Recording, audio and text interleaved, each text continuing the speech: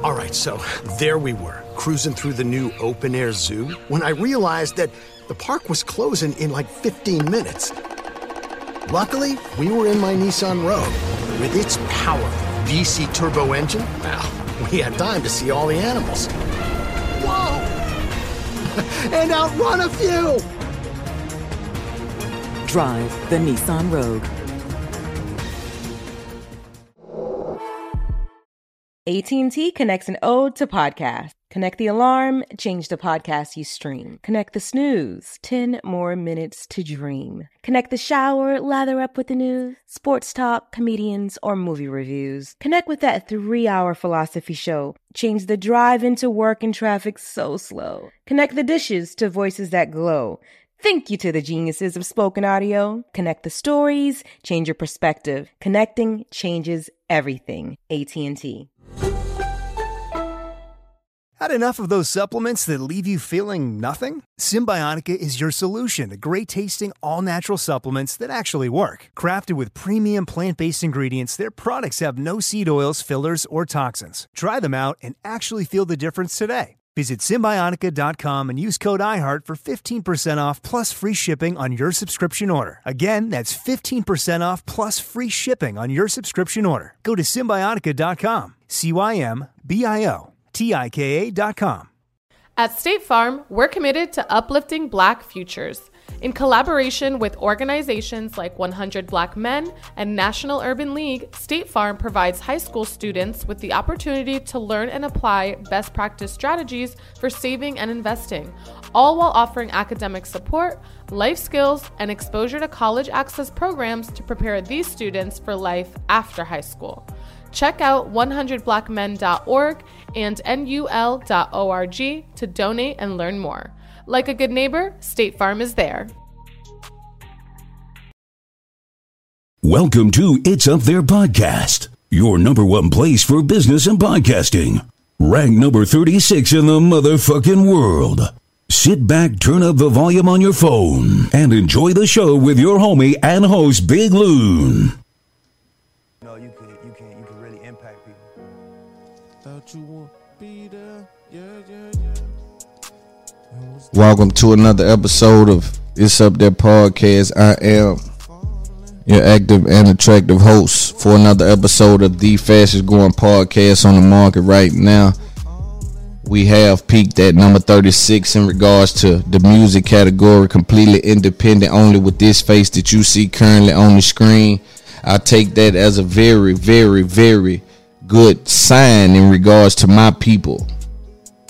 And when I say my people, I always tell people, customers and fans are different. People that support you and just the onlookers are different. You got to be able to distinguish these things. And this right here is what places you in a position to be at the forefront of not only being at the curve of where the culture is going, but understanding that and being influential in where it heads. And so for me, I understand I got customers and I got fans. Right? And when I say one of mine, I mean one of the people that can even understand what I'm saying. I know for mine, it seemed like you can just pass this on to somebody and they supposed to catch on. But a lot of times they ain't one of us. You know, they ain't got the understanding you got, and they ain't got the understanding to be able to climb or go down. Maybe they too smart.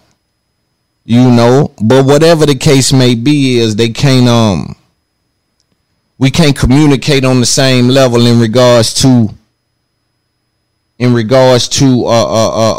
understanding what this is that I do and how it resonates with the people, right? And so more and more my people is coming. And they ain't exclusively my people. I want to be clear with that. That's another problem with you podcasters, rappers, all you dudes this getting your money off the backs of the consumer, right?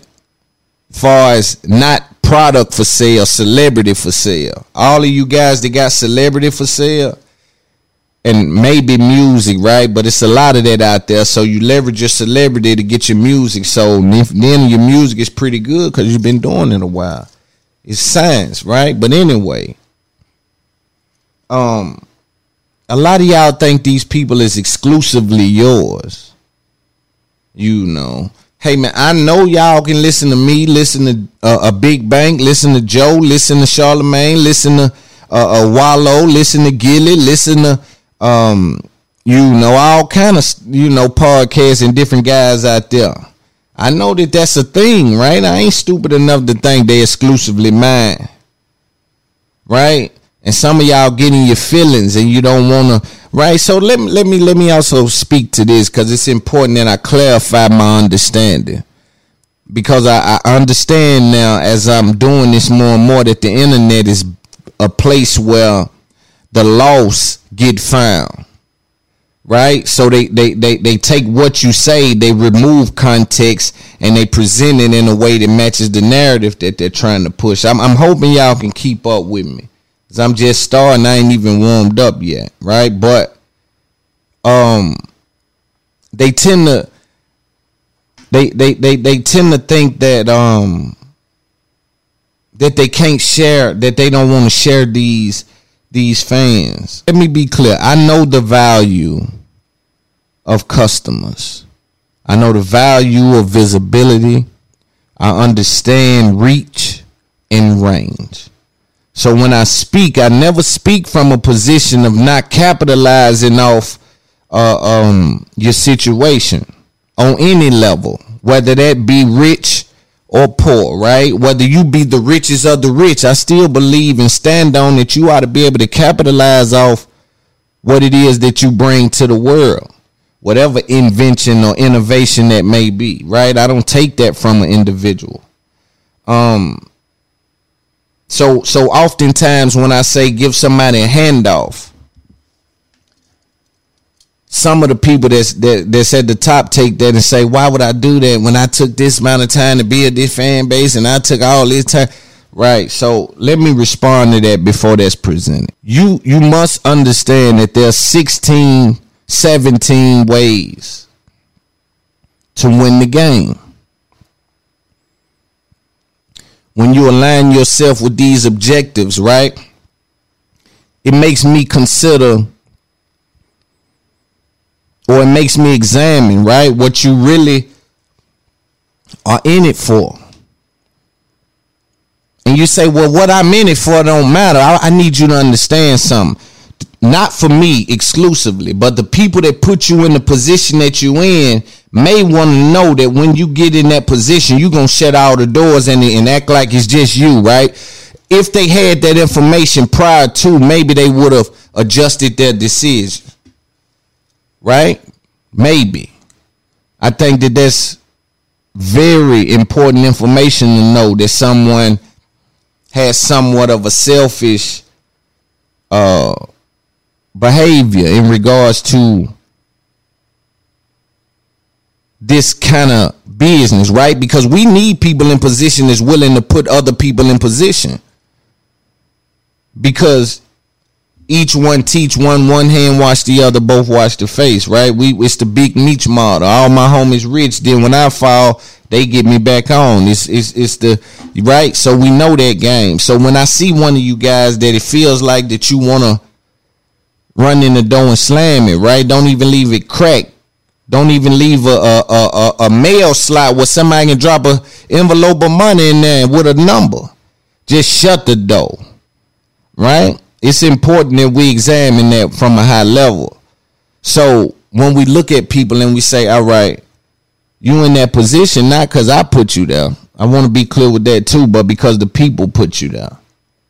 And the people that put you there were unaware that when you get there, your response not only to them, but to your counterparts and their nephews and nieces, or people that may need information just to climb the ladder.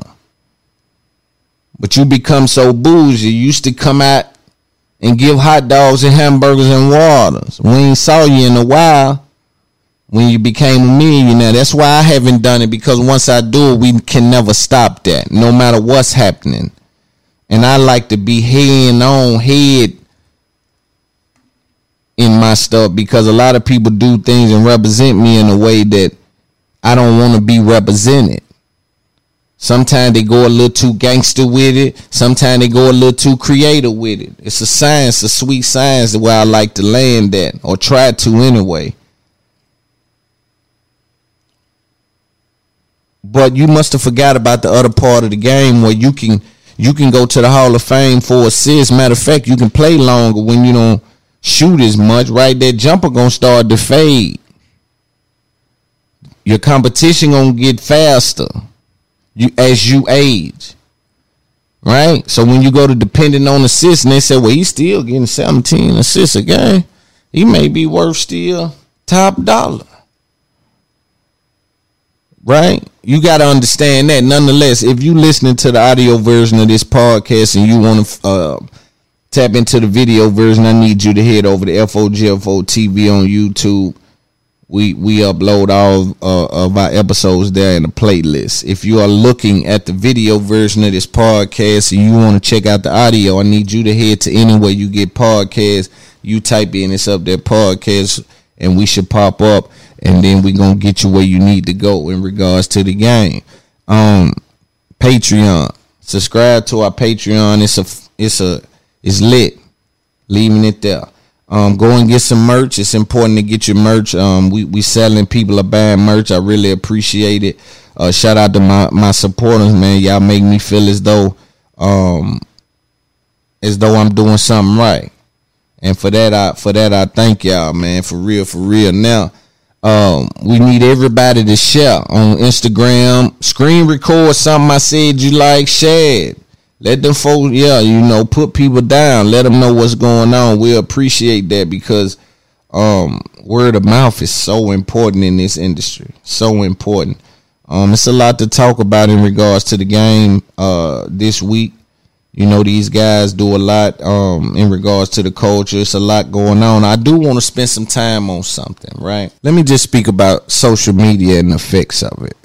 And also me as I evaluate my elevation in regards to my communication and my just me growing as a human being, a man, just as a real dude, right? That's the head, not the tail.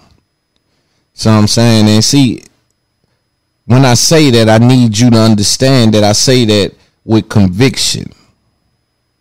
And there's people from my past, right? There's a few people from my past that place me in a unique situation. Because the picture that they've painted in their minds about me, I think they've started to believe. When I look at things and I look at the response sometimes that people give, right? And I say, you really believe that because you said this for a long time. And for me, it's unclear where you get your information from, right? I know it's hatred mixed in there. I know it's hate in there, and there's some other things in there that cause you to view me through lenses that don't represent the truth. It's unfortunate for you to live that way, right? It's unfortunate for you to have to look yourself in the mirror and say, I'm a lie about somebody. What really tickles me or trips me out is the ones that see you spending money. Know what you doing costs money. Know everything about you, save money, spend money, right? But what they willing to do is go against their eyes, right? They willing to tell themselves that, or not even tell themselves because they know. And I'm going to point out a hypocrisy, right, that tends to happen when you deal with people that play this tennis match with you. They know what's going on. They know, right? So what happens is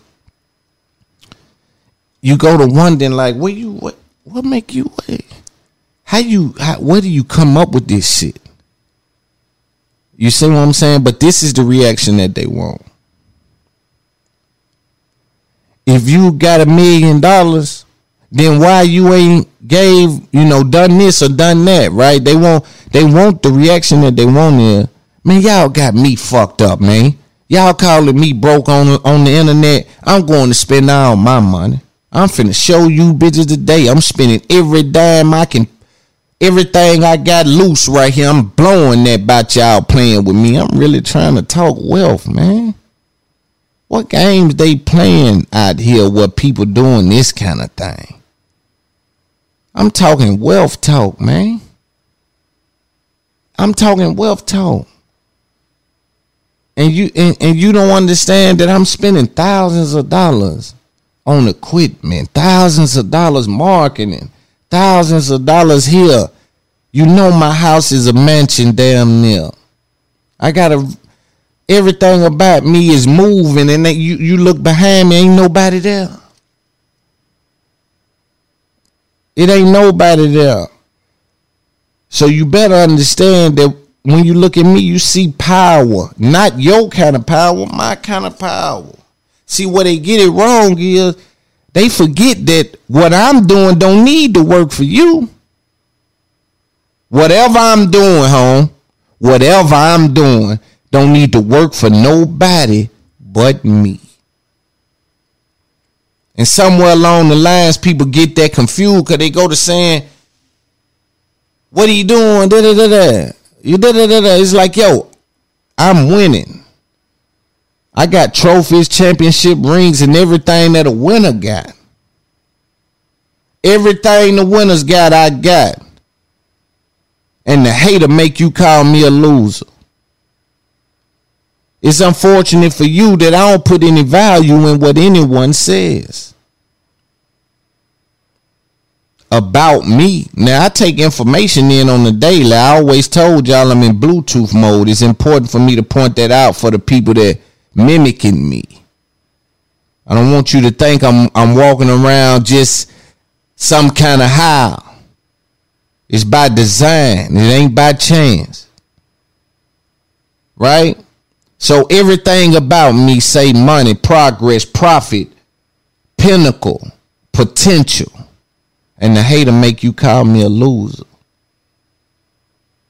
I call them suicide thoughts, man, because it ain't nowhere in the world you ain't trusting that. I don't know, but you know what? It's so many people that want to be next to so many people that's a whole nother conversation. But I'll let that stay there, man. I wanted to give y'all a little game about that simply because I'm tapped in. And I'm tapped in from a level where they can't tap in. They've been doing too much. They've been involved with too much. They ain't took no time out. I took a time out. And what that time out did for me was let me get my game right. See, they been just playing. They got momentum confused with progress. They got momentum confused with progress. Y'all just been in the game forever. See what I'm saying? But I'll move on. I want to talk about too. Let's see. I want to talk about Joe Rogan, right? For those of you that may be unaware, Joe Rogan just had got contracted coronavirus, COVID-19, and he treated it aggressively in a way where he's one of those ones. Let's just say this for mainstream media, he's one of those people that's been putting out a different opinion than the masses, right? So he's been one to stress, hey, why they not talking about exercise? He's been talking about I think it's ibogaine. He's talked about different medicines, right? He's had doctors on and certain things. So when he caught it, it was prime time for them to say, all right, let's see what happened with Rogan. Nonetheless, it's also not only for the agenda in regards to that specific disease. I'm trying to dance around those hot words because they immediately demonetize certain things. But not only around that disease, right? Just around the power and the influence from someone that doesn't share all of those talking points with them. It's important that they squash him and try to debunk him when he says something. His reach is already more influential than a lot of those shows. But there's a certain list of people that still don't know him, and he's trying to tap into that daytime television person, and that's where they discredit him at. Again, I keep telling y'all, it's so many ways to win the game. A lot of y'all think the only way to win the game is by you scoring. And that's where you always fall victim to those other scenarios. right? You box yourself in. I think it's the 48 laws of power that tell you isolation is dangerous. But I'm telling you this, you must be critical of your company. They didn't say this. There's me adding to that. Isolation is dangerous, but be critical of your company, right? So, again, with his reach being where it's at, with him being such an influential character in regards to his fan base, his customer, his supporter, the person he's talking to. They hate that sometimes because you got to think he dance on the other side sometimes with Alex Jones and with some of the conspiracy theory things he said. I keep telling y'all he's the biggest podcast in the world though. But for some reason, a lot of people I bump into, they never heard, they don't really. I'd be like, you the Joe Rogan, he the big dog. They'd be like, Joe Rogan, the big dog, man, he the biggest one. So Joe Rogan, I'm putting you into the black community. I'm letting people know, even when you sit next to these rappers, they ain't interested in what these rappers be saying a lot of the times. A lot of the times, they ain't interested in these rappers when they sit next to somebody like Dude, because Dude this is the thing, even when Kanye sat with him, it was a situation where it was kind of awkward. You see what I'm saying? It was kind of an awkward dance. Even though they stood there for a while, it was still awkward if you know Rogan and you know Kanye and you're a student of the game. You see? But again, his place in the news cycle without being a part of that mainstream media is very, very, very slippery for them. And that's why you see them do certain things. I'm going to play a clip with Rogan talking about when he first got better. He's kind of talking about, what happened. And I want you to be clear of him fighting back with his platform. He didn't tweet it. See, this is what we run wrong at. He didn't tweet it. He didn't Instagram it. He didn't nothing because he know they fighting in a different arena. This is a different thing. So they going to use however many million people. And I got to come out and respond with it with my people. Give my people something to run off with. Because the same way they got blogs that's going to repress theirs, it blogs that's on my side is going to repress mine. So again, understanding what's happening here and why things are happening. He could have responded on Instagram. He got a lot of followers. But this gives him a chance to really explain it and really put in context what they're doing. And it was something else he did right after that, using his platform. See, using his platform. Right after that, he brought Eric, is it Weinstein or is it Brett? It might have been Brett Weinstein and another woman there. And they talk that talk. They talk that mainstream talk like that what kind of word can I put on it?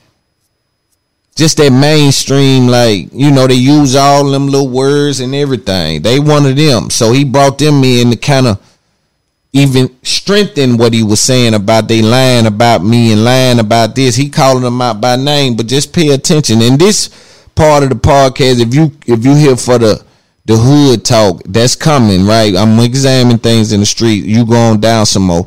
But I'm going to play a little bit of this and let you see exactly how he handled it and what he said. No, do you? They're making shit up. They keep saying I'm taking horse dewormer. I literally got it from a doctor. It's an American company. Mm-hmm. They won the Nobel Prize in 2015 for use in human beings. Yeah. And CNN is saying I'm taking horse dewormer. Yeah. What? So they must know that that's a lie. Well, there's a lot of people saying it. Right, but a lot of people can say it. Okay. Yeah. Like the internet says it. Who cares? Sure. But CNN is saying it.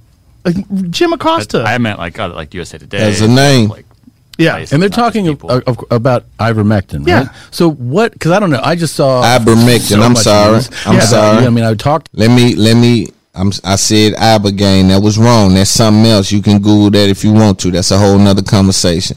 Ivermectin is what they were talking about. It is some sort of kind of horse deworm or some. It has some base of that in it, right? So now when it having that base, they come on out and rush to, hey man, this ain't no good. What he doing is he tripping, dude, crazy, man. He got horse dewormer, this horse dewormer, and also. The news tries to make sure they stick next to the facts. So they ain't lying, but they ain't telling the truth. Right? They ain't lying, but they ain't telling the truth either. It's a weird dance they're able to do. They're pretty swift. To you and check on you and see if you're all right. And you're like, you threw the kitchen sink at it, you said, which was stuff that, you took IV drips and what was it? Monoclonal antibodies. And what is monoclonal antibodies? It's the shit they gave Trump. Okay. Yeah. And then what? So who said, or did you already want ivermectin? Well, I had this guy on, Dr. Pierre Corey, and he is, what is the organization he's from? Frontline COVID Critical Care Workers. He's a well-established doctor. He's treated thousands of people with COVID, and they've early on in the pandemic, they found some good efficacy with ivermectin. And also, let me put you down on what they saying too. They also saying the reason why they pushing back on what Rogan is saying is because there's no patent. There's no patent on that drug. That means, or there's something with the patent. Let me not make a mistake in my communication of what the scenario is, because I'm subject to say some things that may be like I just got the name wrong. So let me be careful with what I'm saying. There's some sort of issue with the patent attached to this medicine in which people couldn't exclusively eat off of it. So that puts them in a situation to say, nah, we stand to make billions, trillions of dollars off this move. So push back off that, go with this. This is what the conspiracy of this is. So I want to be clear with that, so you understand, well, why would they do that? That's why they would do that, according to conspiracies. Frontline 19 Critical Care Alliance. Okay. Yeah. So I had him on, and he had talked to me about it. He's not the only doctor that told me to take it. Multiple doctors told me to take it. Mm-hmm. It's supposed to have what is the exact thing it's supposed to do? There's something that I highlighted. And this is obviously, I'm not a doctor. It says ivermectin was found to be a blocker of viral replicase, REPLICASE protease, and I don't know what this word is. Human TMPRSS2. See that? I don't know. But what they didn't highlight is... That's why he had to go get the Weinstein them, because they can dance with all that. Because on CNN, they dancing right through that. And see, that's where they got us at in regards to us communicating on this level and them communicating in such a structured environment where they're able to hand off certain tidbits of information, hand off pronunciation of words and certain things. They're able to communicate real quick on the fly, right? And then you just there trying to dance with them. That's why he's careful with it, but he's bringing his anchors on, so to speak, that's able to speak that language. Is that I got better. Yeah, you got better quickly. They try to make it seem as if I'm doing some wacky shit that's completely ineffective. And right. CNN was saying that I'm a distributor of misinformation. Also, that was the other thing that happened. I want to be clear on that. See, he skipped past that, but that's very important. For them to label him a distributor of misinformation, you got to understand what that's doing. Because the auntie or the granny or the mother that's watching CNN that'll never know, go down and dig into Joe Rogan or Loon, it's up their podcast, or Joe Budden or Charlemagne or Big Bang, they won't go and dig into those. All they know is what such and such on the news said. And I promise you one thing about that mainstream, there's still some people alive. Soon this won't be the case.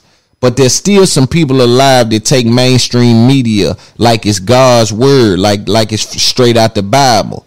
You see what I'm saying? Like I was talking to my mother the other day, and they're talking about vaccines, and I can't tell her not to get one, because if something happens, then I feel like I never forgive myself. So we just trusting, I'm just trusting her instinct, and I'm sticking by and standing by, right? Even though as they try to mandate it, that's another conversation I gotta speak on. Nonetheless, as she's getting it, you know, she's got one of the vaccines. I think it's 2 shots. She told me, well, I'm going to get the booster. I said, Mama, why? I mean, you know, not why, but I said, think about this. Why would you need a booster? Any other vaccine, you don't need a booster. Why would you need a booster? I mean, I ain't the smartest or the sharpest knife in the drawer. You dig what I'm saying? But why would I need a booster? What? Y'all didn't say nothing about the booster at first. Y'all told me this gonna keep me good. This here got me. I don't understand the booster tone. I don't. So it's certain things that, like I say, mama and certain people, they take them people as law. What them people say, we got to stick by that. You know, they know what they talking about. They can't just say anything what they believe. I done caught them saying anything, not about this, but about certain things. So it makes me question, like it would with any other human being or entity that I deal with, right? It's going to make me look at you a certain way. You understand? But he skipped past that, but that's very important. Those words, that label they put on them, again, there's mothers, aunties, there's a whole slew of people that'll never get on the internet or Spotify, any of that, and look at a podcast. But they will look at CNN. They will look at the news, right? In Tokyo, in Japan, which is apparently they're very conservative about the medication that they use and the medications that they endorse. But the Tokyo Medical Association chairman held a live press conference recommending ivermectin to all doctors for all COVID patients. So what's going on with it's kind of hard to figure out what's the truth in a lot of things. But with regard to this, people go, it's insane to take ivermectin. You see it everywhere. Everyone's like, this is wild. Don't take this shit. And then you have the head of the fucking Tokyo whatever medical commission saying, take ivermectin. Yeah, I don't know what's going on, man. You know, there's a lot of speculation. One of the speculations involves the emergency use authorization for the vaccines. That in order for there to be an emergency use authorization, there has to be no treatment for a disease. Right. So because there is this treatment in ivermectin, and there's other treatments too. Right. Because of this, there's a lot of pushback against potential treatments and pretending that they don't really work or that they're conspiracy theories. This is the grand conspiracy, right? The grand conspiracy is the pharmaceutical companies are all in cahoots to try to make anybody who takes this stuff look crazy. But what's crazy is look how better I got. Yeah. I got better pretty quick, bitch. Let's go to your whole experience. Yeah. So you get back from a trip, right? And is it that night? Do you arrive home and know, or on your way home you're like, I don't feel so great? Again, so that's that, man. Again, they got they said it's value in placing him as non-credible.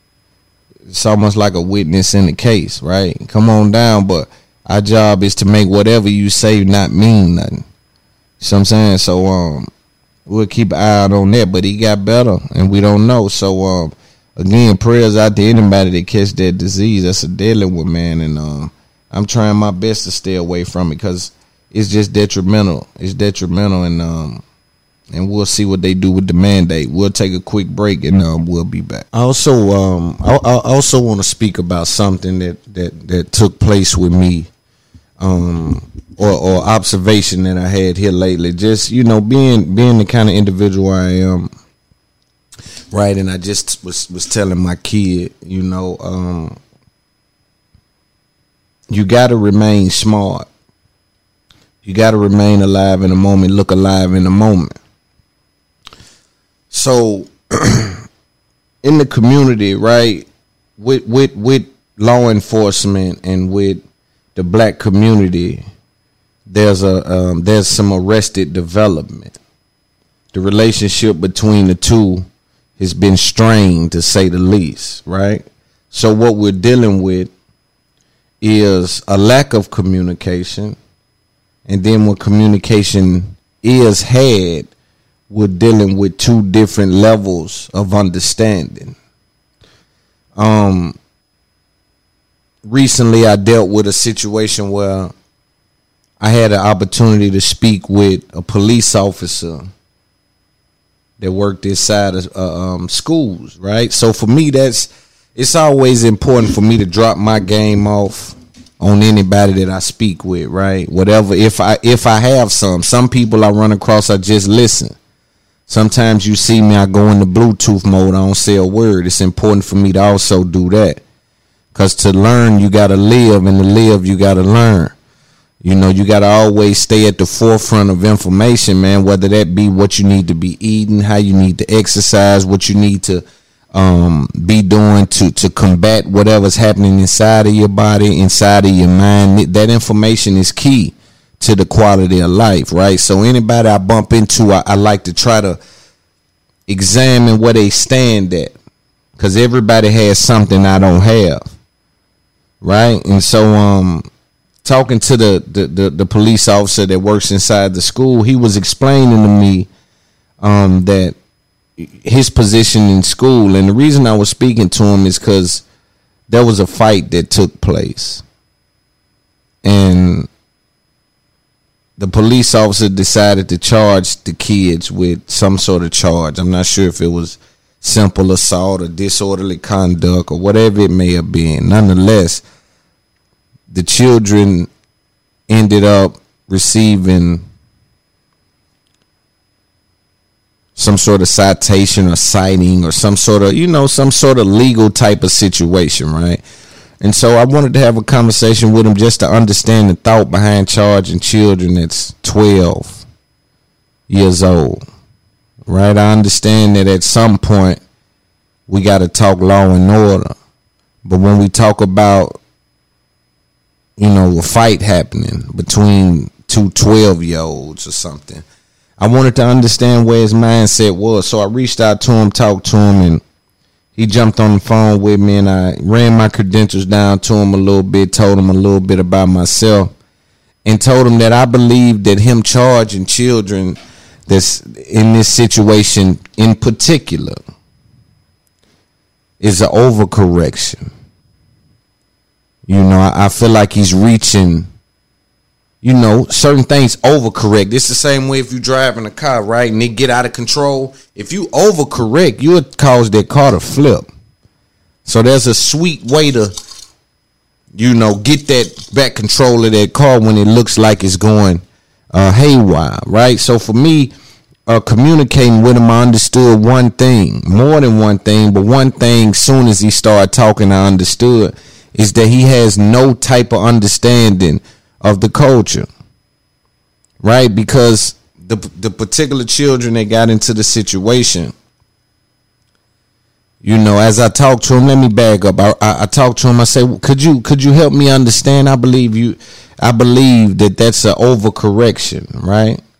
And he said, yeah, no problem. I'll explain to you. I've been in law enforcement this amount of time. I always try to be nice to people.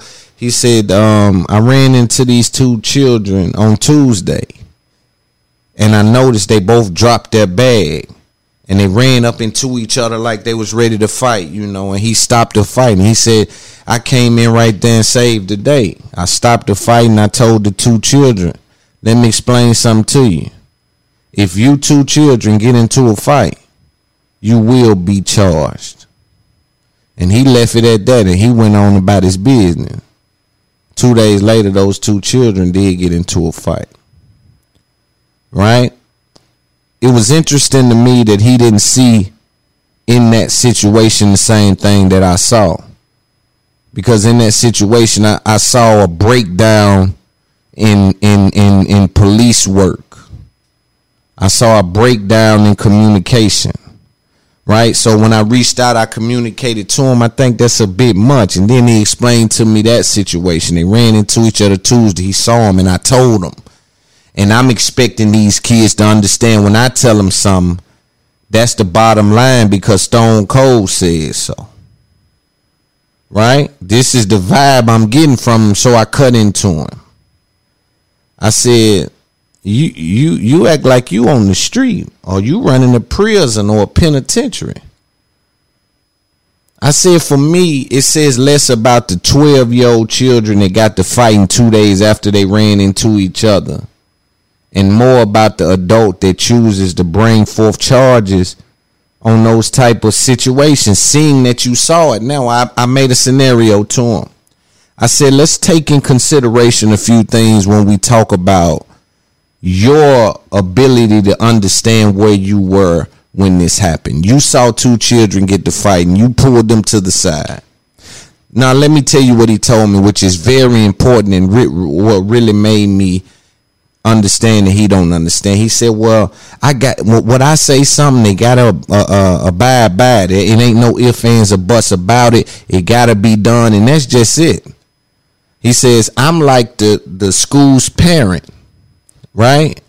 And I said, okay, I see what he's saying. You know, he's the police there. He's the last person to say he gotta create a standard, right? Create some sort of order. I get that. I think nothing's wrong with the aim. I think the target is where we have some opportunity, right? So when you pull the kids in and tell them after they get to fighting, you pull them in, you say, listen, if you 2 get to fighting, there's going to be I'm going to send you to jail, or I'm going to charge you some sort of juvenile correction action type of situation. They leave and they get to fight.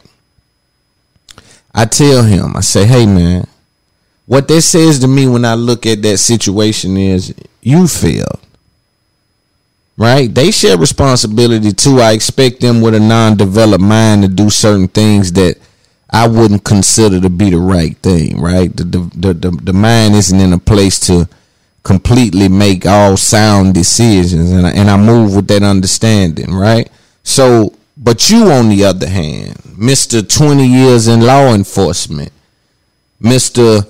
I'm going to do what I need to do because I'm the parent of the school.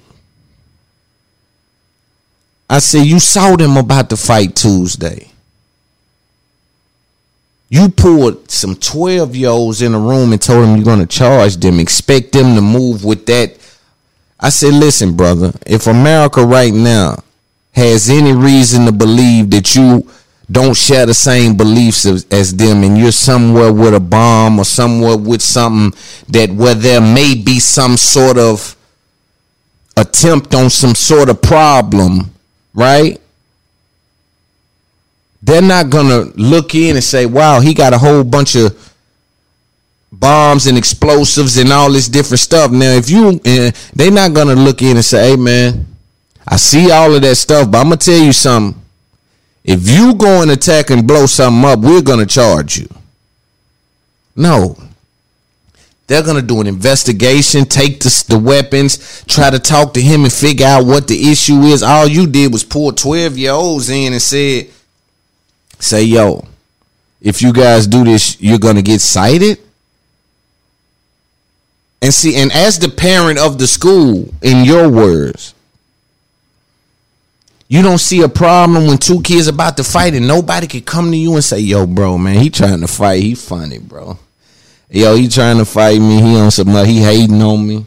They can't talk to you. See, what white people don't understand, and I hate to generalize, but that's what's been done to me. And so that's how I've learned how to grade things, because that's how they do me.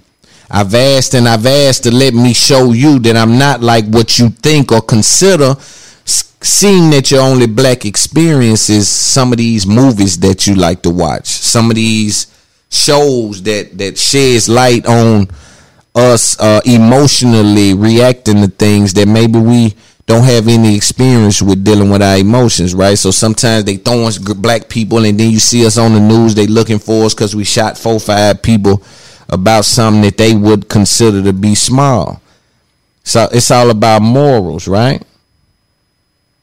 It's all about morals.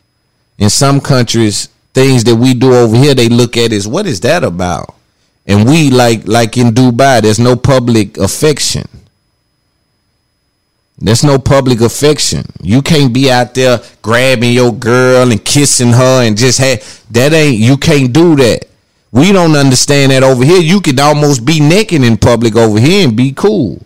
So I want you to understand morals and understand that based on where I'm at and where I come from, I'm gonna have a certain understanding of how I interpret things. That's just the way the way the life works. But I tell him, as being the parent of the school, nobody able to talk to you.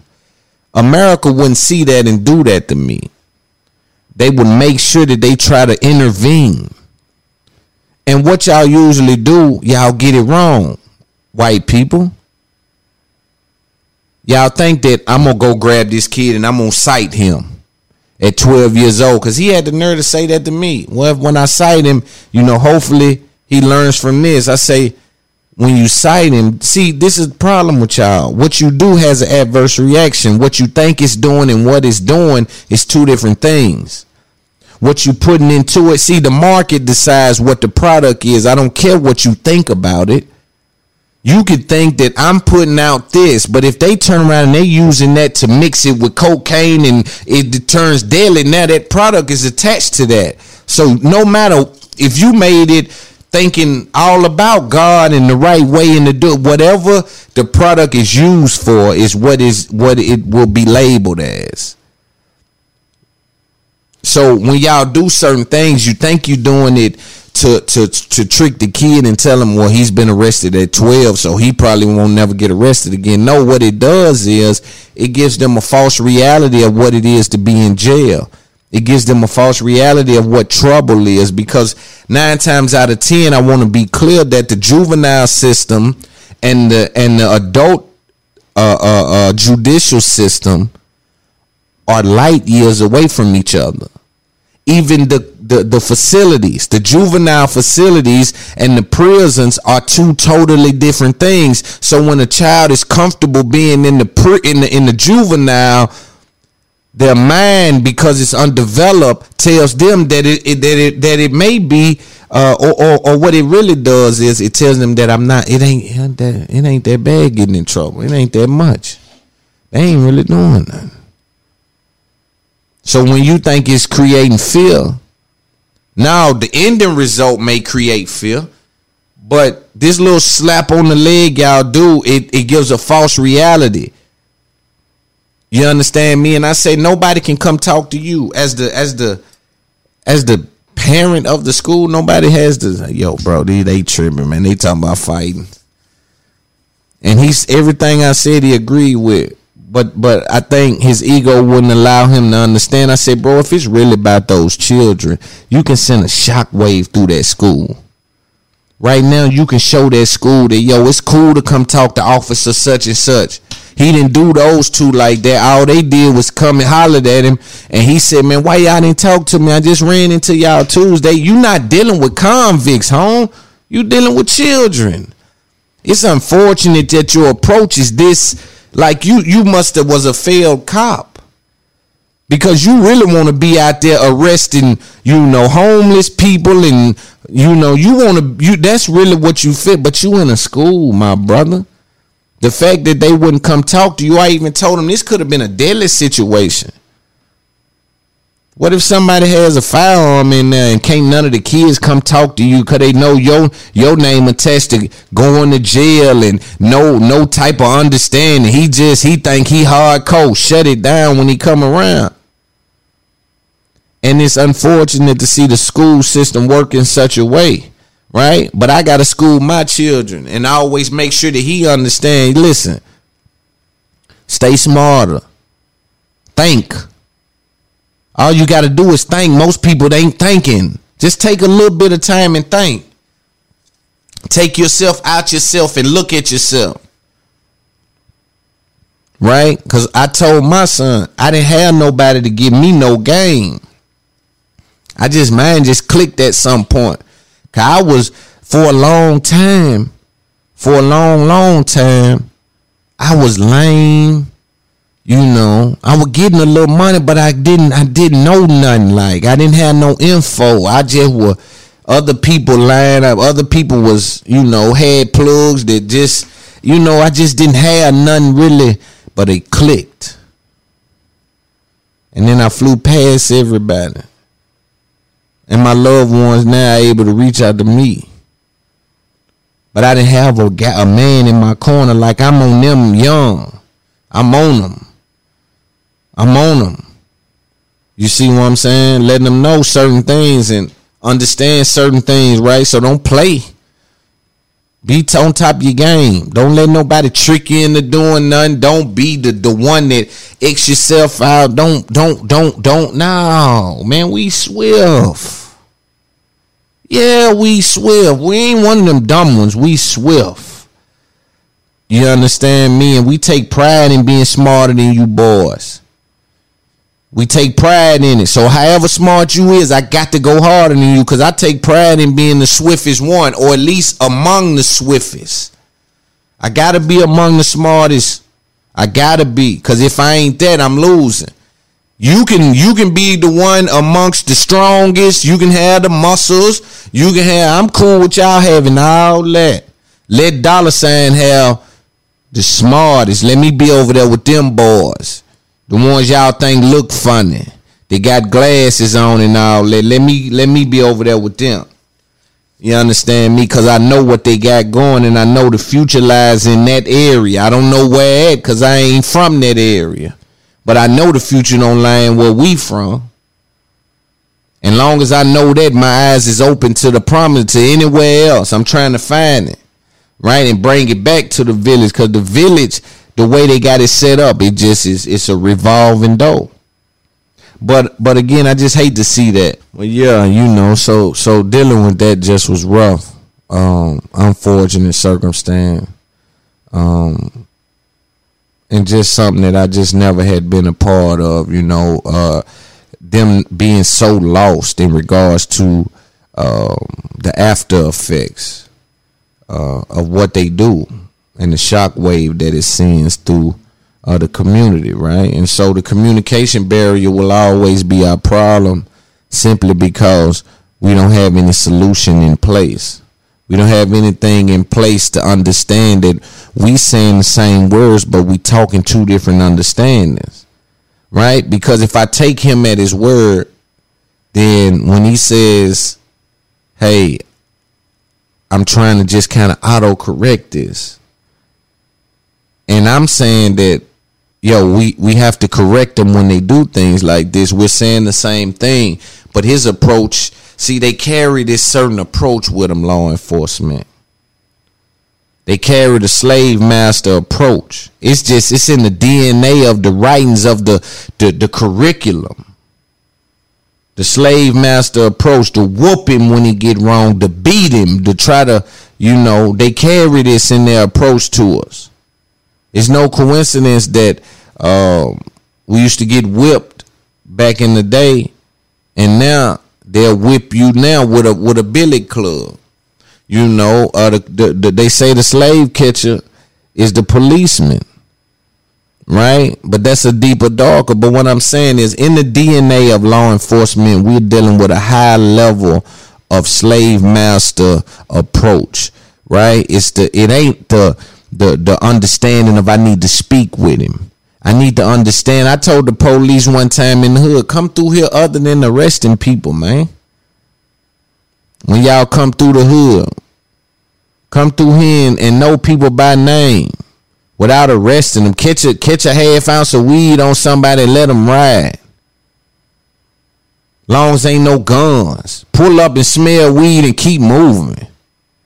Ain't nobody shot nobody. Ain't nobody being hurt. Ain't no, like, it's like what we, like, you know. But again, it's no understanding.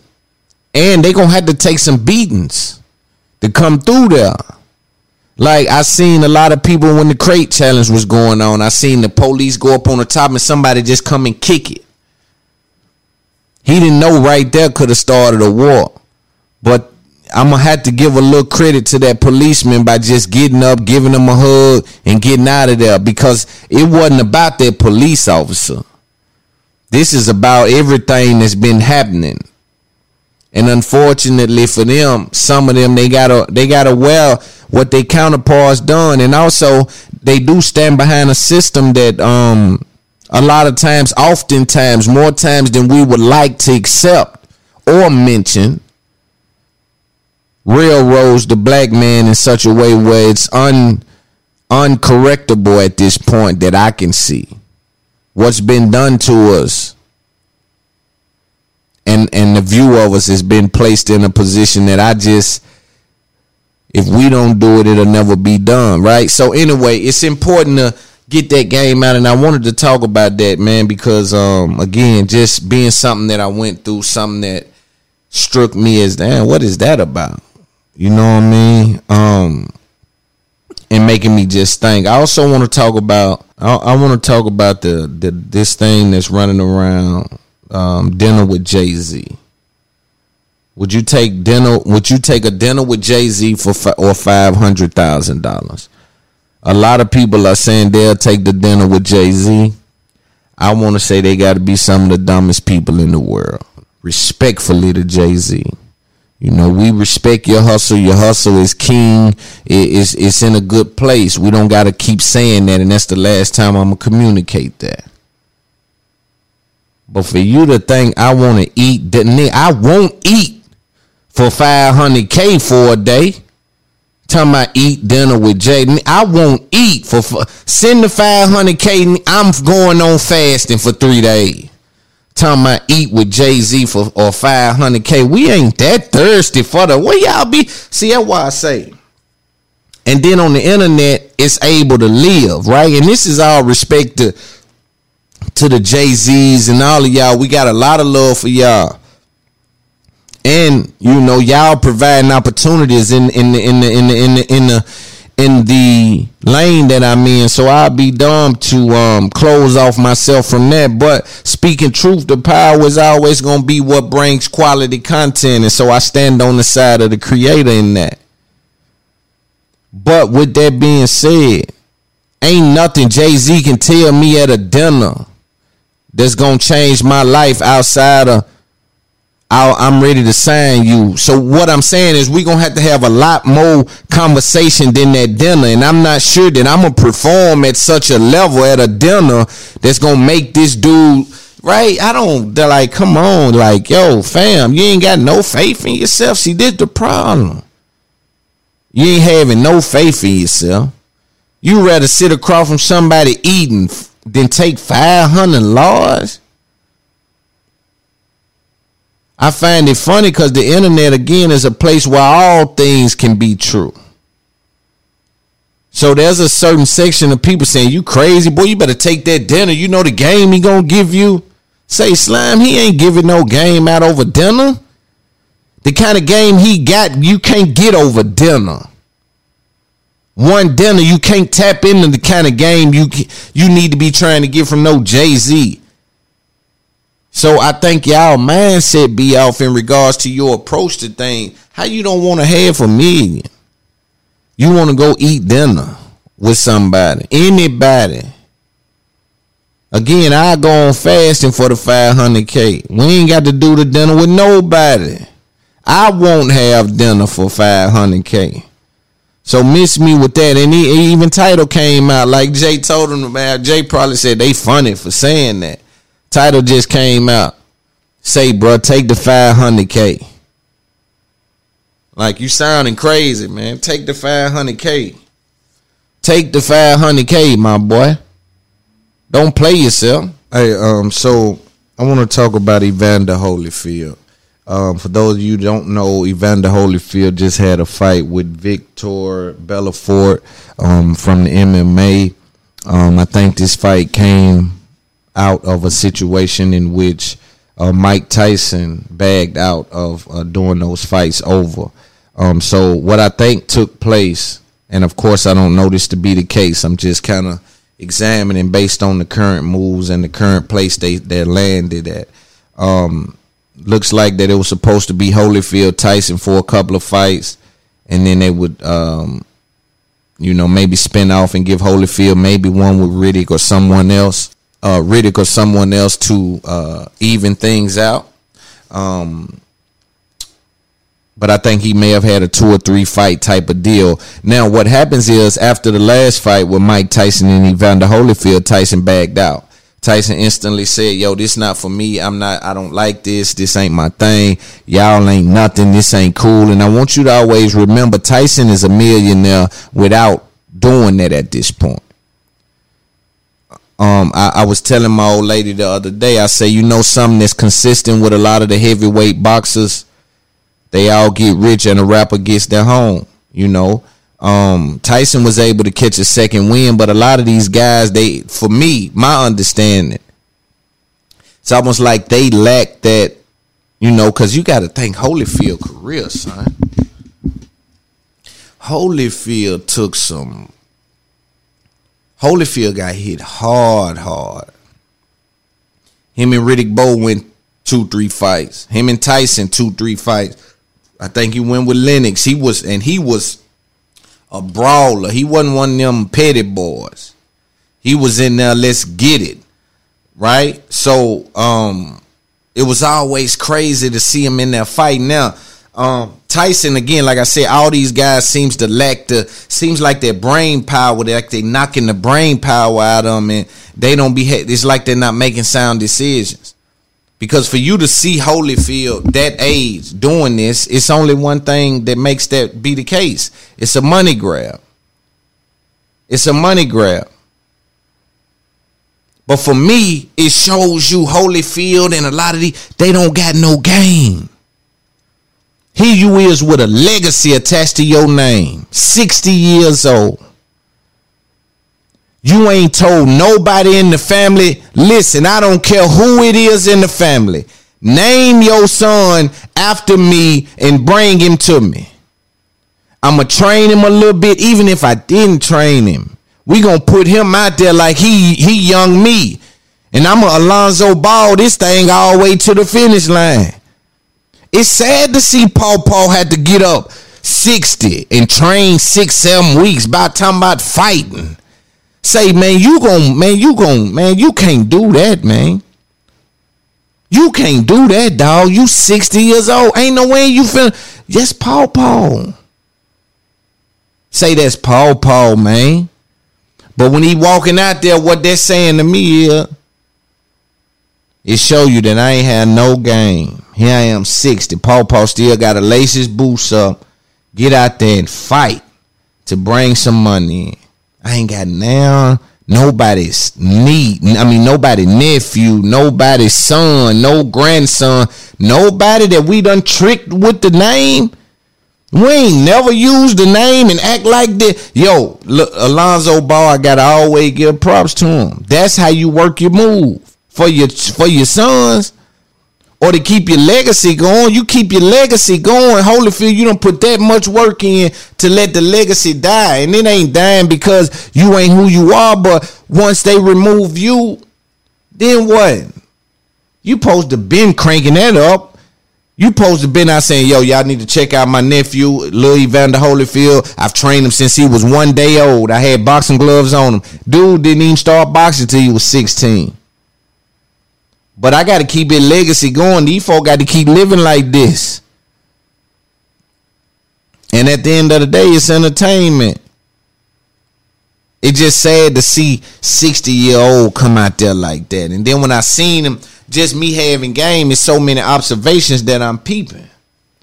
He come down to the court. I'm sorry, to the ring. 9 times out of 10 when you look there, right, you'll see a boxer and he's bouncing. And my mother put me in boxing, thankfully, as a young man. So you see a boxer and he's bouncing. He's trying to remain loose and just remain, just Holyfield walked out there like he walking to the kitchen to get a beer. Flat-footed. It wasn't no type of nothing, just flat-footed. He got in the ring, and I was telling my old lady, I said, he still ain't giving me no bounce. Other dude already, he giving you his bounce because he's getting ready to fight. They might crack giving you a little bounce. Holyfield just sitting there like, yeah.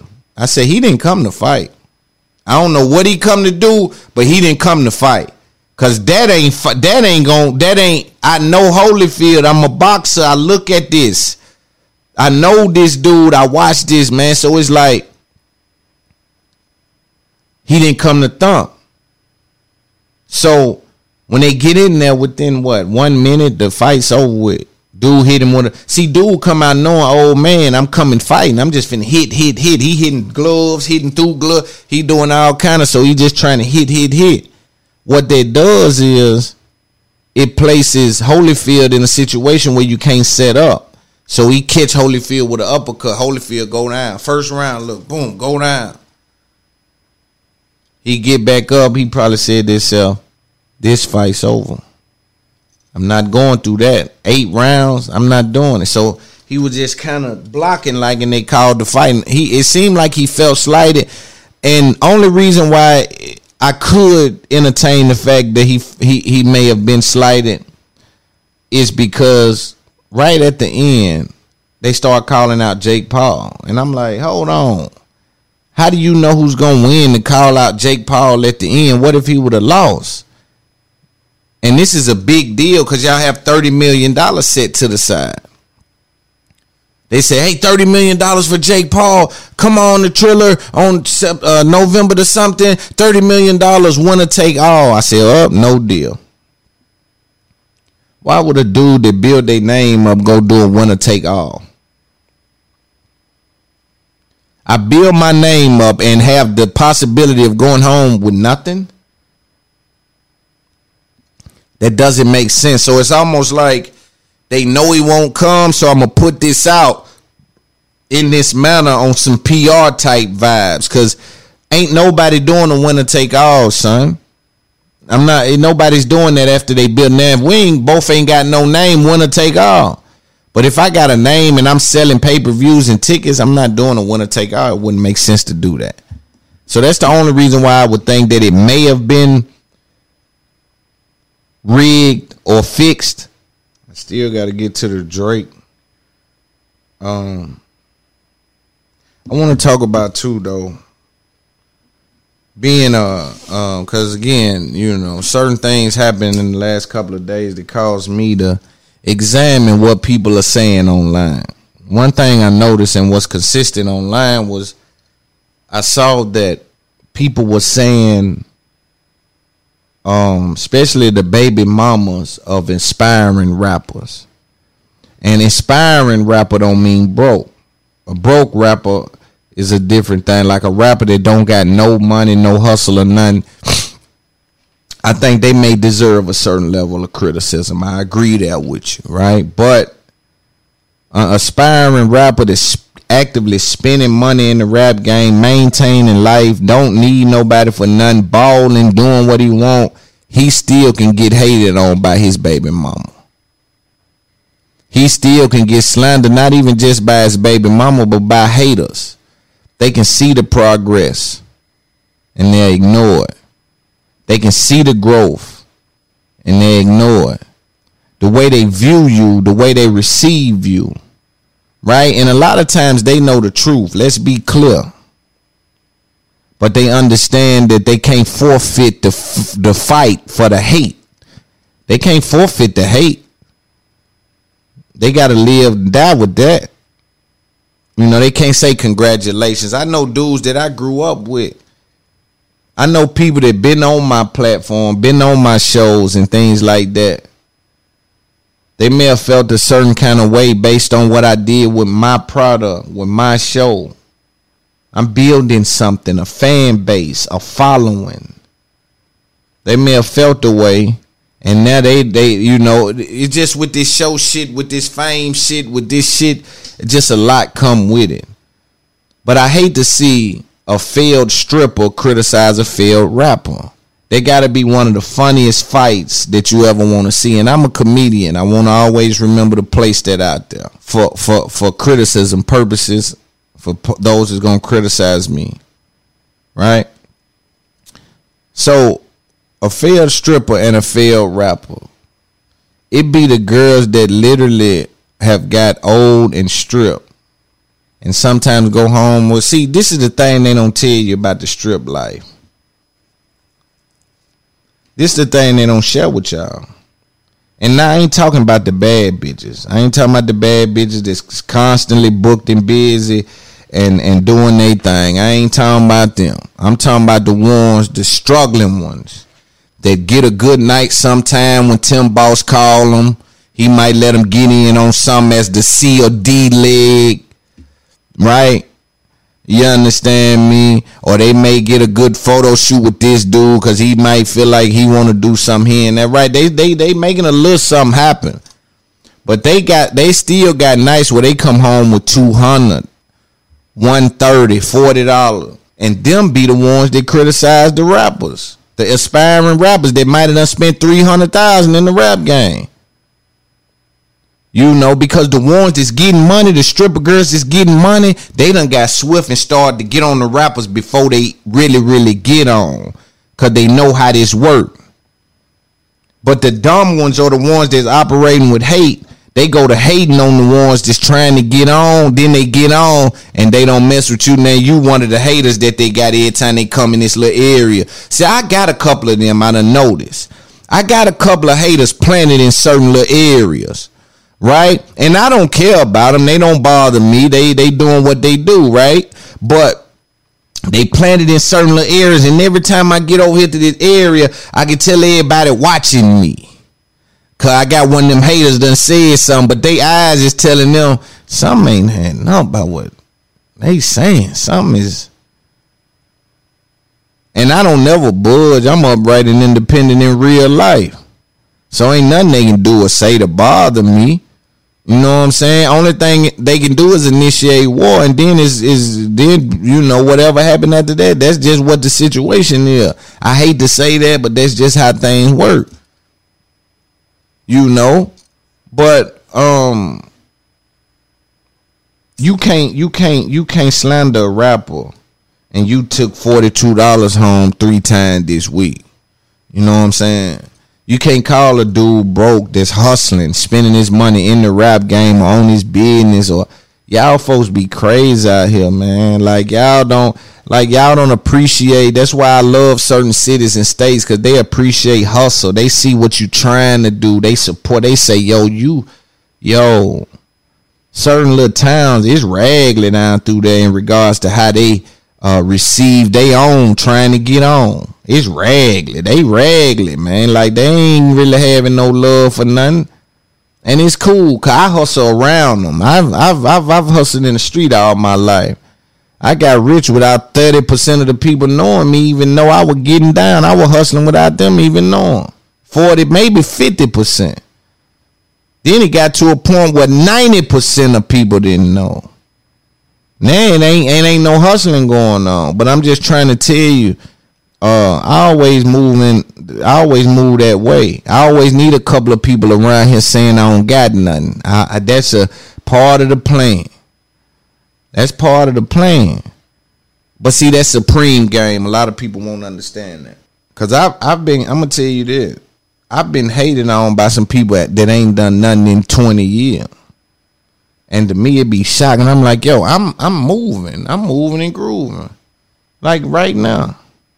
Popping. And y'all hating on me, talking about this and that. And then certain people, like when you strip home girl, if it was me and y'all was stripping at my joint, I just tap the dude that about to give y'all the money. Say, fam, just go take a little 18, put it in our pocket. Don't even throw that. Take a little 18, put it in our pocket. Don't even throw that home. Nigga, I done seen some of y'all videos and it been $9 on the ground and 4 girls with their little stripper outfit on, with the fake Gucci stripper outfit on. It's 4, 5 of y'all down there busting it. It's $8 down there. And y'all talking about the rap guy that's hustling and spending his money. Again, salute to my real ones that they see the rap guy on his grind. They say, oh, he might be next. And I like his music. I'm showing him love. I got plenty of bad ones right now showing me love. Show them love. When I'm in their town, they get whatever. It's cool. Let's party. Let's have a good time. I'm going to show you love. You real. You gangster. You see what I'm doing. You appreciate it. I see what you doing. I appreciate it. Real recognize real. One hand wash the other, both wash the face. But it be y'all that ain't really, I'm sick of you. And, you know, I try not to talk about it a lot because it may not be a worldwide issue. but we'll see if it is or not. I want to take some time out too and speak about Stephen A. Smith and Max Kellerman. Number one, I want to give some flowers to Stephen A. Smith simply because this thing we do with words, right or wrong, right? Because a lot of the homeboys, and this is part of the value he brings, he sends that shockwave through and have people going back and forth about things or back and forth about something he may have said, not even the game. His take on the game carries you know what I mean? So that's powerful. But with these words, he's one of those ones that can do this thing that we do. And with him being on First Take, I want people to know who's, you know, I'm not sure if you're listening to this and don't know who Stephen A. Smith is. Nonetheless, I'll give you a rundown. Stephen A. Smith is the guy on First Take on ESPN. I think he makes $10-11 million a year, although I do feel the same way as Joe Budden feels in regards to he is overworked for that amount of money. He even broke down how many takes he's had. So he's keeping up with this. And that's just on that show. But what they told me was he's doing science on what he's doing as well in regards to what he's contributing and the contributing factors in regards to the show. We're dealing with someone that's highly favored in regards to Disney, ESPN. Since he came there, the show's been number one. The show's continued to be number one, but there was rumblings behind the scenes that he may have wanted Max Kellerman off the show. We're going to hear him address what he said about Max Kellerman, and then we're going to break down exactly what was said. So we'll play what he said. Let's go. From First Take. Well, the rumor's accurate in terms of me wanting him off the show. Let's get that out the way. Yes, I did. You know, we don't have a bad relationship. I think he's a real good guy. I appreciate what he did for the show. We were number one for 5 years. We stayed number one, and I appreciate that. But what a lot of people don't realize is that the work that goes into doing the show every single day. And the reality is that we have 15 segments a day, 75 segments a week, over 3,000 takes a year. In the 9 years that I've been on First Take, I've given over 33,000 takes. And what a lot of people don't realize is that not just the work that goes into that, but also the fact that it's a chemistry that you have, and sometimes it just stalls. And the audience lets you know that it is what it is, and you feel the need for something fresh. You feel the need to retool. And the reason why I'm unapologetic about my position is that, number one, there's no knock against him personally, his professionalism, his work ethic, and all of that other stuff, his talent. It's not like I wanted the guy to be fired or anything like that. I knew that there were landing spots for him available at this network that would generate just as much, if not more, revenue for him and all of that other stuff. And it wasn't really about asking him to be off the show. It was about the fact that I knew that we together, as far as I was concerned, was not a great partnership anymore. And that was something that needed to change. And we cover the world of sports. And this is where maybe I stand on an island all by myself in saying this, but I'm absolutely flabbergasted that people would react the way that they do in terms of stuff like this, because we covered the world of sports. Yes, Brady and the Tampa Bay Buccaneers, Pete. You hear a man that's talking from a boss position, a fake boss position, though. Not the boss position where he can make the move, but where he has the cachet to be valuable in the place. He's an asset, not a liability. So now these are two assets going at it. These are two people that bring a number one show on the network going at it, right? So there's a lot of things I want to examine about this. Let's listen to a little more. Let's listen to a little bit more to Stephen A. Smith. Bro, they're an aberration because they're returning all 22 starters and their entire coaching staff and all of that stuff. Right. John Madden did that as well. But when you're trying to win and win for a long period of time, you don't stand still. You know, championship squads change all the time. And so for me, I remember in 2012 where First Take was on the verge of cancellation and Skip Bayless asked me to come on board. And I come on board, and a month later, we go number one.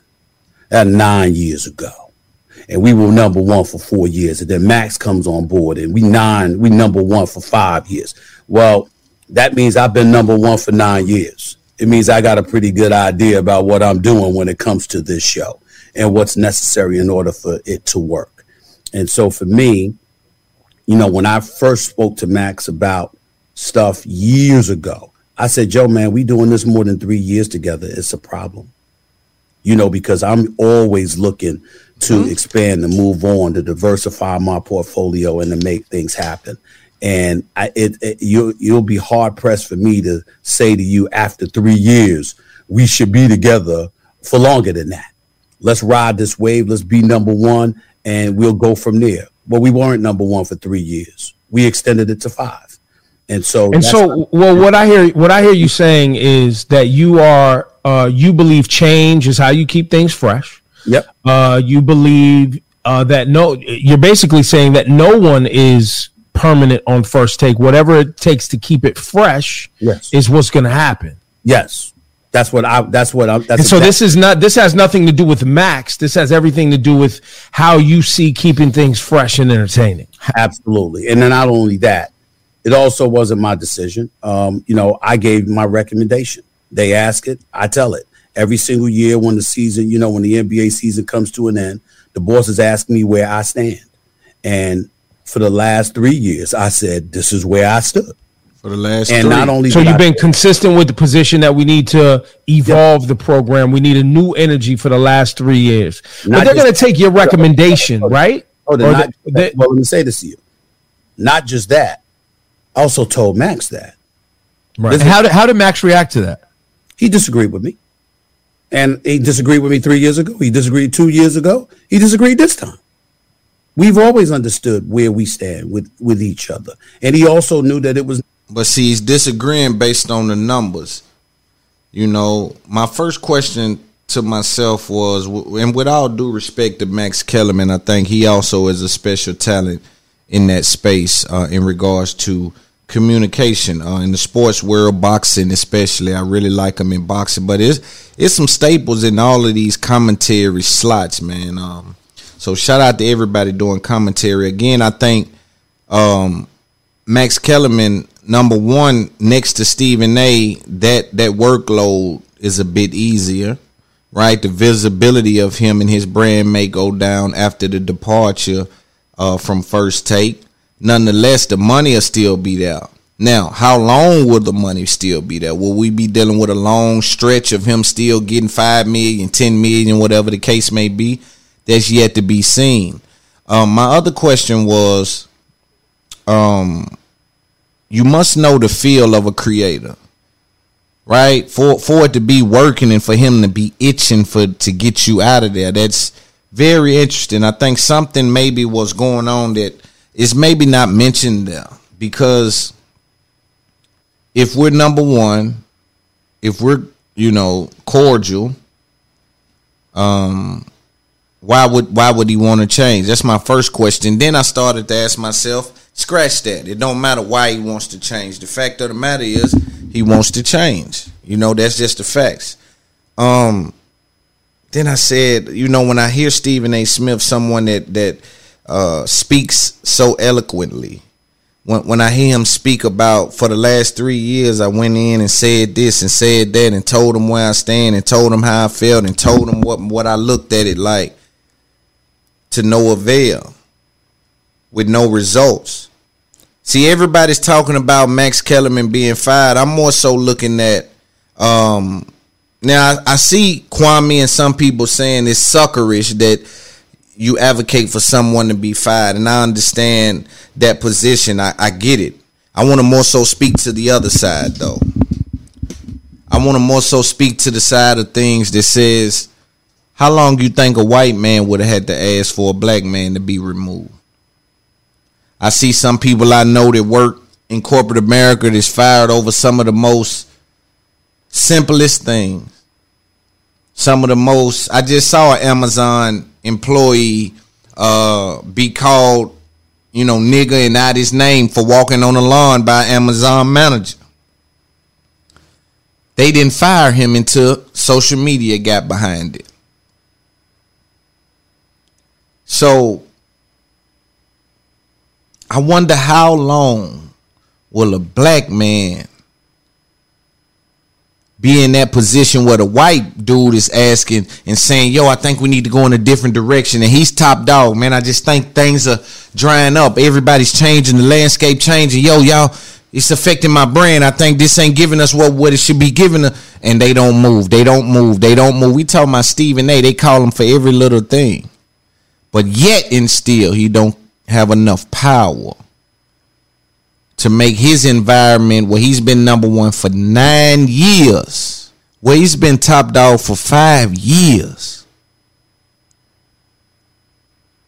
he don't feel as though he can say, yo, I need the show to go in this direction for me to feel comfortable or continue to perform at a high level. 33,000 takes in the last 5 years and still not enough cachet to say I'm uncomfortable in this situation. I actually think I can do better than what I'm doing if you provide me with the leg room, and still can't get it done. Still can't get it done. I don't advocate for firing anyone or ever really. I think it should be the network's decision, but I also know what it's like being a creator in a bubble, and you have to perform at a high level with people you may not care for lack of a better term. So that's just a way I looked at it. Very interesting, man. With Stephen A. Smith. Let's listen to a little more.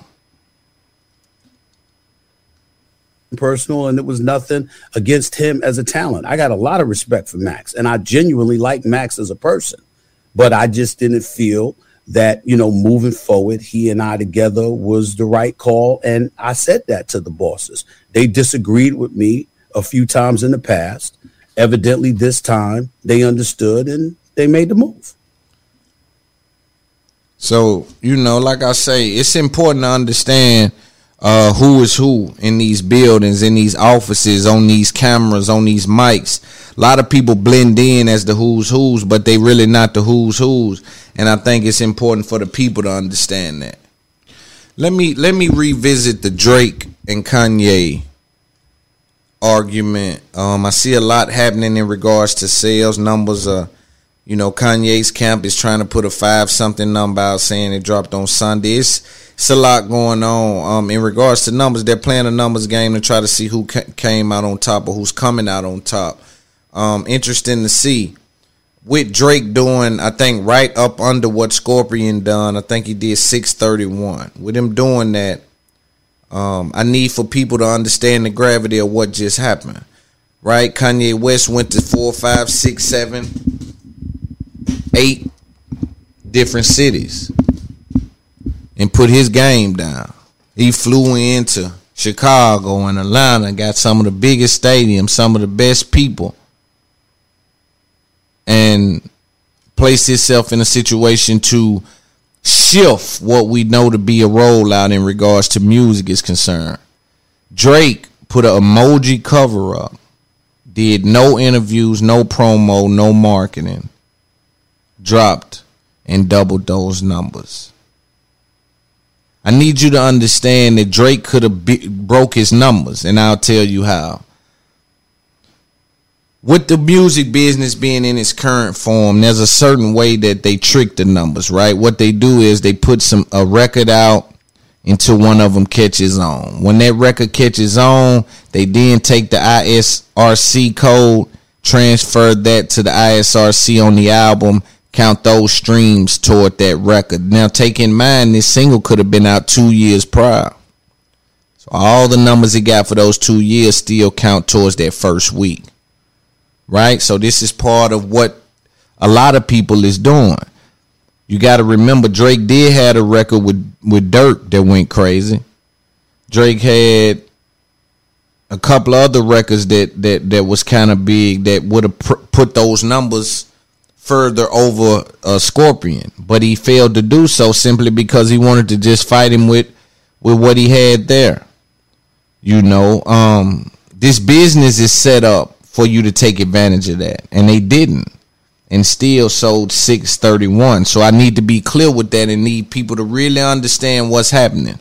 I mean, it's a petty war going on. It's a petty war going on. These two individuals are going at each other. It's just petty wars. Universal is getting rich. Everybody's getting richer. So it is what it is. Now, if I was Drake, I would have reached out to that engineer. Maybe not me, but had one of the homeboys that maybe 4, 5, 6 lines down to try to weasel him out of coming to work over here and keep him isolated from any information that really means anything. But I will be playing checkers in that way. I also want to speak more about that Andre 3000 verse and Andre 3000 space in the culture. That dude is a monster. When I say monster, you dealing with a monster, man. I'm talking about you dealing with a guy who I don't think is on the same planet as maybe 99.5% of rappers. You know what I'm saying? His ability to do it and do it in a way where he got so many different sounds and styles. It's crazy. You dig what I'm saying? So that's dope. That's dope. Now with that Andre 3000 thing, I think that verse embarrassed Kanye. Because if he is, what's the name? He trying to keep it on the low. And for that to get out of his camp, it's like, yo, who done that? He probably firing people and he probably on the back end mad about that. But I wonder how most people weigh it up. Like, do you weigh it up and say that Kanye West, what Drake did to Kanye West in regards to dropping that Andre 3000 verse was up to the same level of what Pusha T done to Drake when he released the information about him having a kid and the blackface thing? Because it's almost like those things were supposed to be the same thing. So I wonder where y'all put them at. Y'all tell me where y'all put them at. Where do they rank to y'all? Do you rank Drake releasing that Kanye West diss, unbeknownst to Kanye, with the reference diss type track with Andre 3000 on the same level of Pusha T dropping the fact that Drake had the baby and the Adidas rollout, kind of stepping on that? Y'all let us know in the comments. But I just want to again, just to summarize, my point here. Drake damn near had no single, no promotion, no marketing, and did 631. Kanye West, he damn near spent no money. Drake, he damn near spent no money and did 631. Kanye West made money because he turned him spending money into an event. But Kanye West was going to spend money on marketing either way. He just turned his spending for marketing into an event, which consequently landed him getting money for that, which is dope. You turn your rollout into even more revenue. Now, does that affect the sales? We don't know. Nonetheless, I need you to understand the difference between that. On top of that, Drake could have threw the Lil Durk song on the album and maybe boosted it another 50,000 units. Then he could have been real cheesy and took a couple of those records that may have been working a little bit and threw them on there. He didn't do that. So understand what you're dealing with. You're dealing with a fresh palette, spending nothing, selling 631 versus Kanye going all around doing listening events, having everybody, so it's a different thing. Shout out to both of those dudes. I want to say this. Anything look like an opportunity when you starve. But you got to be the individual to know the difference between an opportunity and an investment. Certain things take more from you than they give to you. When we talk about opportunities, a lot of times we talk about what we get in response of. When we talk about investments, a lot of times we talk about what we put into something. There's a time to make an investment in certain things, and then there's times to make a withdrawal for certain things. The sweet science is understanding when to do both, how to navigate through. I'm not perfect. I know nothing. Right? I'm just somebody trying to understand this game that I'm in now with podcasting. One thing I know that's for certain. Is that they ain't doing too much love, Sean. It ain't too many niggas with the kind of fabric that'll have them lend a hand to somebody that's in a situation to spend money. We ain't broke or begging or starving or stealing. We in this game trying to figure this out. And we all talk black power and we all try to figure out what the best circumstances is to feed our family without putting ourselves in a circumstance to be took from our family, because we all know the easy way is the easiest way to get took away. This podcast is supported by Morgan Stanley. At Morgan Stanley, old school hard work meets bold new thinking to help you see untapped possibilities and relentlessly work with you to make them real. To learn more, visit morganstanley.com/whyus. Investing involves risk. Morgan Stanley Smith Barney, LLC.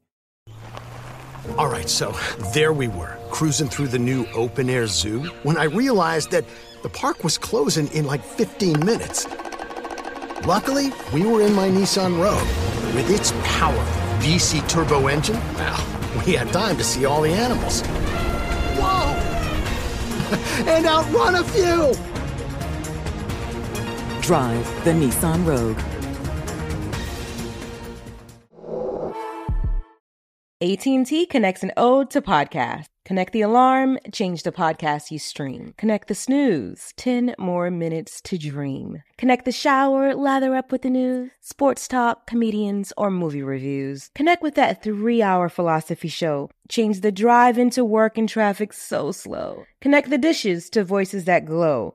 Thank you to the geniuses of spoken audio. Connect the stories, change your perspective. Connecting changes everything. AT&T. What do the most successful growing businesses have in common? They're working together in Slack. Slack is where work happens, with all your people, data, and information in one AI-powered place. Grow your business in Slack. Visit slack.com to get started.